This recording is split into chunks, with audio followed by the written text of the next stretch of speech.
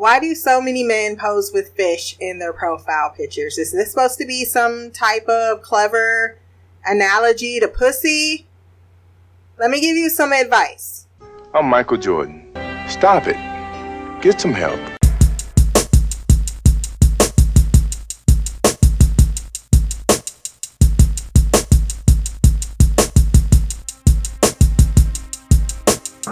Hello and welcome back to the Jones Chronicles. This is volume 5.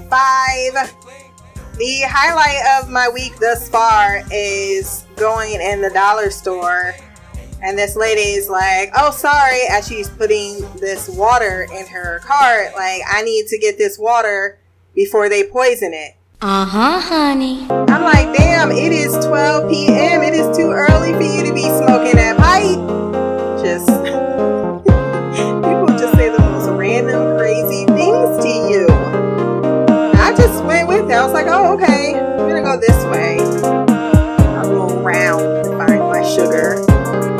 I'm also really getting sick and tired of grandparents constantly be trying to tell you how to parent your child. I'm not even talking about just my mother. That's enough of a hassle that, you know, she's kin. I have to deal with it. But when the other side of her DNA try to throw out suggestions, I'm like, nah, you need to filter those through the 2 months that that child is in that household, because that advice, I don't have time to even consider. No one likes you. Basically, once my daughter turns 18, I have a feeling she's going to have minimum time with the other side. Every time, she just cannot stop complaining to me, even when she's there. She's like, the best thing they got is these American Girl dolls, which I can only play with once in the whole week. But I felt so bad for her because she has to go to bed early, and I remember those days, and for her early is like 10 o'clock. Now, I don't allow her to go to bed at 10 o'clock. I don't make her. She usually stays up, like if it's a school night, it's about 11. I know, some people might be shaming me for that, but there is a method to thy madness. First and foremost, you don't need to be sleeping for 10 to 12 hours. That's not healthy. Get them used to 8 hours after like 10 years old. Yeah, stop trying to make them sleep for 12 hours a damn night. So 11 to 7 is 8 hours. That girl does not go to school until 9:30. So she wakes up every morning at 7:30. Is she dressed before school? Yes. Does she give me a problems in the morning? No. So then her reward is, as long as you maintain that consistency, you can go to bed at 11, because 8 hours is enough time sufficiently for you to focus at school, which she does with straight A's. So this idea that you need to put your kids to bed as early as humanly possible, that's for you. And my mother used to do that all the damn time. But it was even earlier. My parents used to put us to bed at 8 p.m. 8 fucking p.m. In the summer. You sitting there, the lights just filtering through the rooms. Ain't no blackout curtains. That wasn't even a concept. So here we are. We can't talk. We need to be up. And you would be yelling out, I can't go to sleep. I'm not tired. You better get tired. That's the response. You better get tired. Like, it's fucking hot. We only got this little ass fan. Gotta prop it up through the window just to have the air come in to circulate. Never mind, you had to share a bedroom. Sometimes we were in bunk beds, actually. Still shared the bedroom. So I was like, God damn. Don't be selfish is what I'm saying. Putting your kids to bed at ridiculous hours. It's okay. They can stay up later. It's fine. It's not going to damage them. Once again, my daughter makes straight A's. Now, every child, I'm not saying is the same. Some may need to go to bed a little bit earlier, like at 9 or 10, because maybe they need those 10 to 12 hours. But most children do not. And most of the reasons why people put the kids to bed early is because they tired of dealing with them and they need that me time. What sucked was that she didn't even allow us to whisper to each other in bed with her magical hearing. You be in bed, hey, you awake? Yeah, I'm awake. What you doing? Nothing. What you thinking about? I ain't thinking about nothing. Shh, let me go catch us. You always gotta be like this. Why can't you just, what y'all talking about over there? You ain't talking about nothing. What y'all wanna talk about?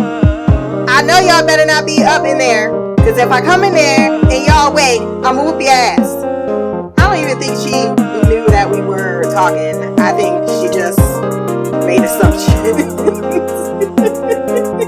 I remember one time I got a Snickers bar and I couldn't eat it in enough time so that my mom and my dad wouldn't know, because we were on a strict no sugar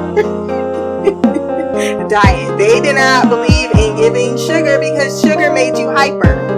Thus, things like, and I really couldn't. I was not allowed to have red Kool-Aid whatsoever because I was already hyperactive. Now, the doctors, I found out much later during one of those enlightening conversations where past events come out like diarrhea while my dad's under the influence of something, that they suggested when I was about 4 or 5 that I should probably be on some medication, but my mom was like, fuck that. The white people always trying to put you on medication. You don't need that shit whatsoever. It's not even real. The black fear of anything medicinal is real. I mean, they just, especially that old school, even to this day, my dad will be hacking up a lung, be like, I ain't going to the hospital, I'm like, he really is just gonna die on that couch. Because if it just requires him going and doing the things that would get him better, that's more scary to him, and he's convinced anyway that it's all sabotage. Thus, he won't get himself checked out. Now, my mom has gotten a little bit better, but not towards her mental health. She's in absolute utter denial, and I'm like, girl, you want peace at some point, don't you? She went through too much. That put a strain on her mental facilities. And the shit only got more, what's the word, Jerry Springer as the teenage years. This wasn't even the teenage years. And then she got the influx of 3 additional children, but we'll get there. Right now, we're still living at that house with the little 2 kids. I remember one name's Tommy. I think I said that last time, so I can't remember. But I still can't remember what the youngest one's name was. Well, I was just to throw out this little 1-inch penis. Not even a full inch, like some centimeters. People are weird. Especially in Ohio, it seems. I know Florida's definitely got all of us beat, but there are definitely that side of weird you feel, I think, in every city to some extent. But our favorite time was when the parents were outside of the house and we were forced to babysit ourselves, because there were no things such as daycare with 5 fucking children. That's just impossibly high, as we previously discussed. So I was the eldest and in charge, but no one fucking listened to me. I was pretty much like a doormat because the second eldest was domineering and manipulative. Very much so, and everyone rather followed her tune versus following my own, which led to a huge divide. Jonesing was a thing, and I was a sensitive child. I was so sensitive. One may call me hypersensitive to an extent because, you know, I didn't understand why people could be mean. I was a genuinely decent, good person. Call me a square, whatever you want to put these names out there to associate my personality. But for me, my younger sisters and brother were there to protect, and I was good in that role, and they appreciated me in that role. But other than that, I like they would always get me in trouble, and I would always get in trouble. I was the one that got the whoopings for their crimes multiple times. The thing I hated the most is when my mom would make us do chores, and the list was not who's doing what. It was more like, all of this needs to be done, figure it the fuck out. And of course, I would end up doing most of the work, or I would task out other people and they would say, yeah, I did it. And the thing is, when mom came home and it wasn't done, like you didn't mop the kitchen floor, you didn't do the dishes, not one person got up, everybody got up. At fucking 12 o'clock, you gotta go to school in the morning, and she would make everyone clean.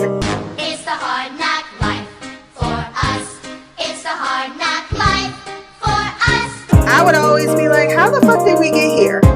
Like I said, this would happen, and it happened, and I don't know why you guys don't be practical and just, like, we're in this together. We all get punished together. So why?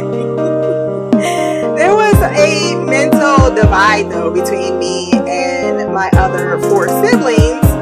One being much younger, because I think I've stated this before. We were all born back to back, so we're all 1 year apart up until the 4th child. And then she came out, like, the last one, Brittany, she came out 6-8 years later, somewhere between then. I really, y'all know me and math, every single time. It fails me. But we weren't at the same maturity level. I was much, much more grounded, abiding. I tend to seek out adult company versus other children. And other than children, they always found me to be weird. So I would always feel a little isolated. And then as I continued to get older and the divide happened between me and my sisters and brothers, everyone started following or trailing the other 3 in particular. 3 or 2, really 2. Following my sister's footsteps, I kind of was there to kind of babysit, but all of the shenanigans that follow in the following years were pretty much prompted and led by the others, and I was rather passive on the pranks and things that we got into. Some were funny though, and it did lead to some interesting stories. One of them is when we went into my mom's room one time and decided that we were going to go through her things. Like, usually she keeps her door locked. Even later on in life, she put a lock on her fucking door. And when there's more children in the house and they're much older and more devious, they will find a way. I mean, putting a lock on the door is pretty much asking for us to solve the riddle. And so we went into a room and there were 2 things that were appalling. One, I found a VHS tape that was called Animaniacs, which I assumed was a cartoon, because there is a cartoon called, I believe, Animaniacs. I feel like it was, because that's what I thought it was. I think I was like, ooh, I can watch a cartoon. It was not a cartoon. It was my first introduction to what a she-male is. Oh my God! But that was not all the treasures to be found in the adult section that children should just, for your own sake, stop it. My daughter is going to realize in about 8 years that she had my vibrator in her hand, being like, what's this? How about you stay the fuck out of my drawer? Because now I have to lie to you and say it's a massager. For what? For my back. And hopefully you don't think to massage your back with that, thinking, man, I have a back problem and mommy said this was a back massager. It wasn't like I could tell you the truth of the matter. However, you bring it on yourself. And that's what we did when we opened up this drawer and found this huge pink, like fucking 12-inch floppy thing that we didn't know what it was, but we started hitting each other with it. Everybody was kung fu fighting. My mama was a freak and I did not want to know that. Unfortunately, we didn't learn our lesson and we continued to rumble through her drawers, and that's when we stumbled upon a very passionate letter between... The thing about children is you can't hide much from them. You really can't. They pick up on absolutely everything. We knew at this point that there was a double marital affair going on between my parents, my dad and someone else, and my mom and someone else. And it was the talk of the house, not in any appalling type of way. I mean, from pretty much around 10 to currently, we have maintained that our parents should not be together. And yet, they still are. One may say that's love. Yeah, that's some cancer right there. But I assure you, it's an unhealthy version. But that's old school. You know, a lot of people, it's like whatever happens, you stick through it. You just stick by them. Black women definitely are loyal to a fault.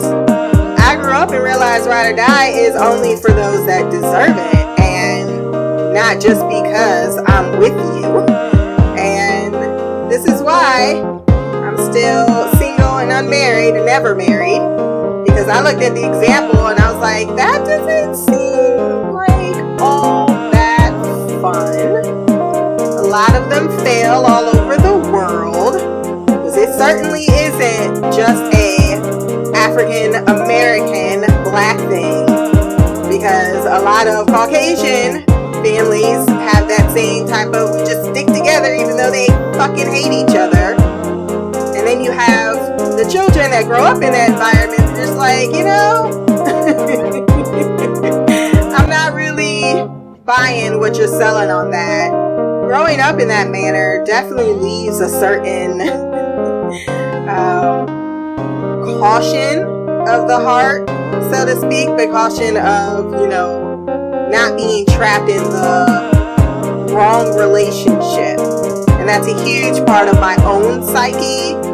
And having been trapped in a wrong, well, not trapped, because I wouldn't allow myself to be trapped, but being in a relationship that turned into something that wasn't a healthy relationship only reinforces that type of wariness when it comes to matters of vulnerability at all.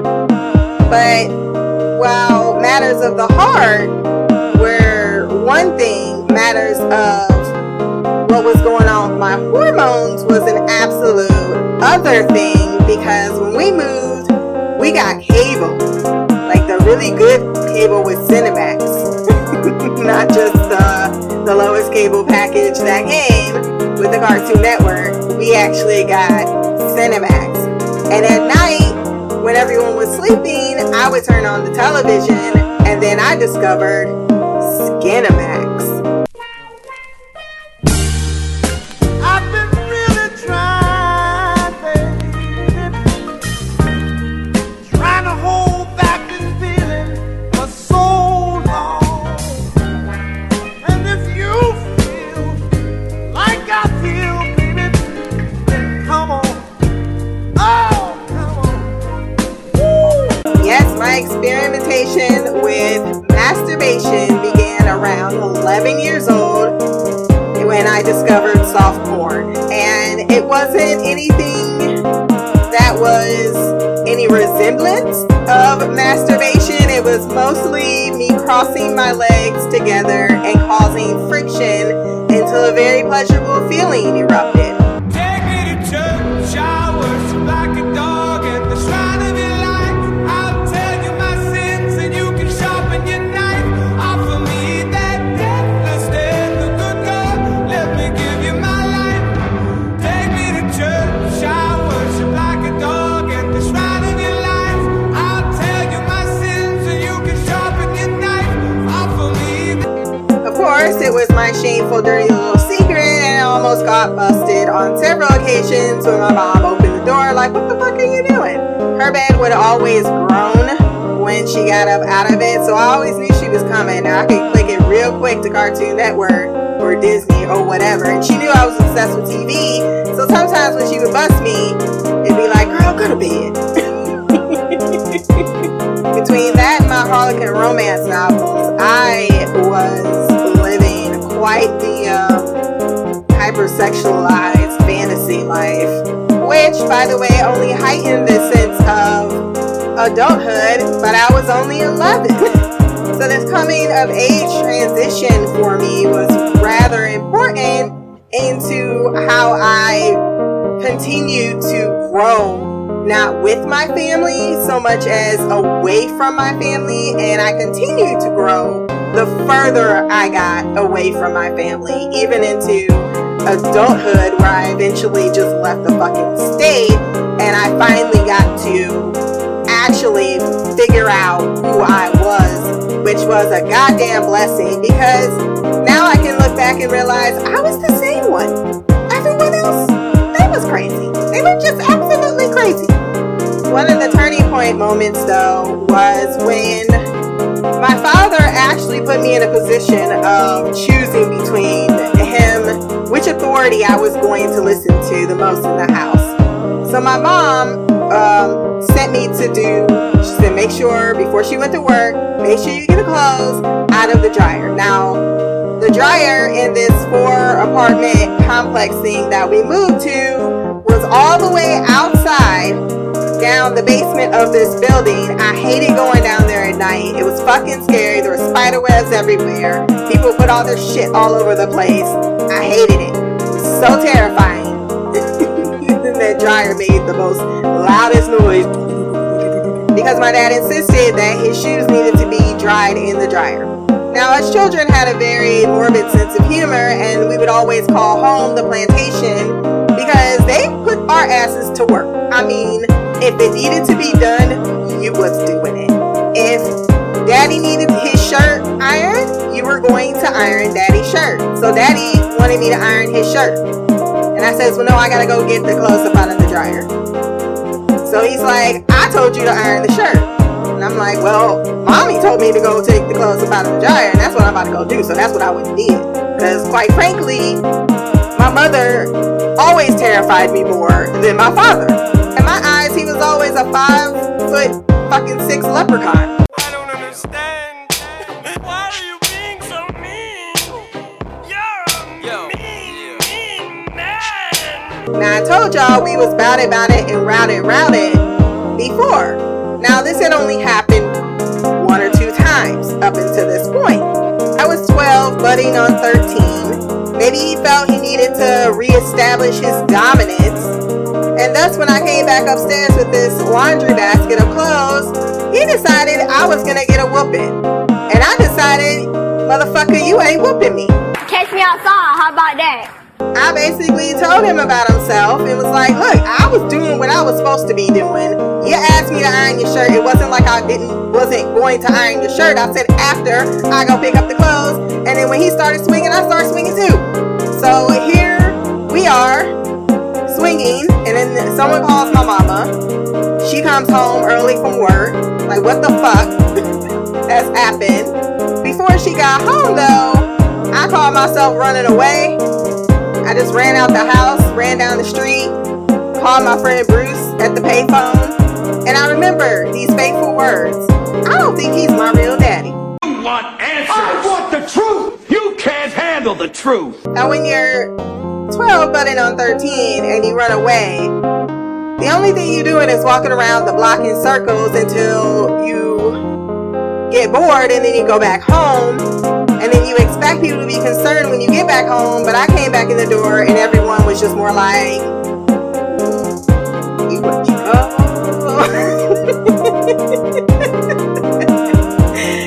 So then my mom comes home, and shockingly, she's not too upset about what has occurred. Probably because her narcissistic personality side was rejoicing in the fact that It's gonna be me. But this led to a shocking secret, and me on my first detective hunt as I started going through her papers and things while the parents were away to start getting evidence to figure out if my conclusion or my feeling, because I didn't like my dad. I didn't act like my dad. From the time I've always known him, I never liked him. He never did anything to impress upon me liking him. He will always tell the story about how he saved me from graduating 4th grade by coming to talk to my math teacher because I was failing math. I'm like, did you help me with my homework? No. All you did was get my missing assignments and I did them.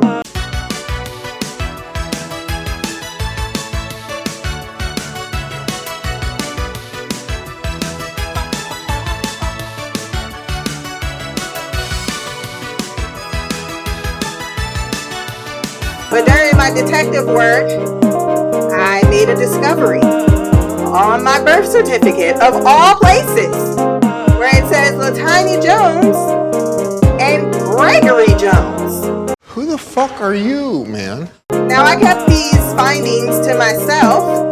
I was a sneaky ass little girl. And I decided that revenge was best served code. Because all of a sudden my dad's keys went missing. He could not find them anywhere.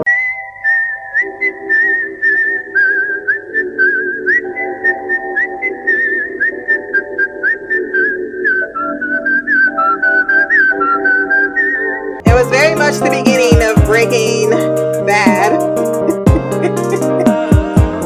Jones style. Because there was a trip planned to my aunt's where we always spent the summer, or at least a few weeks in the summer, with our cousins.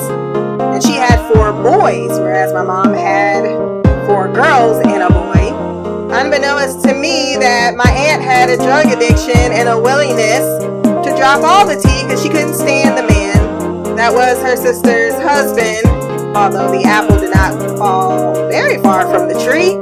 Nevertheless, her information led to a transformation which saw the death of my childhood and kind of the reemergence of my teen years, even though I was not quite a teenager. Leaving on a positive note, right before we get to the summer of enlightenment, which we'll discuss in the next episode, I had decided I was going to go to the Cleveland School of Arts. But you had to apply for this school. You had to put together a portfolio of all of your writings. My mom had already made her feelings clear on this and in an uncharacteristically kind offer, because I could not get down to the center because my mom had to suddenly work. It was my father who took me down, which allowed me to apply. And when I got back home after the summer, there was a letter waiting for me that I was accepted into the School of Arts. And I was very proud of that, because being told you don't have talent, it really, it knocks you down in a way that it can be really crippling to come back from.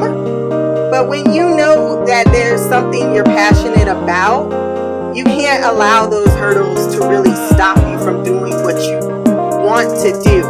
Whether it's a success doesn't matter. You're successful because you're doing it.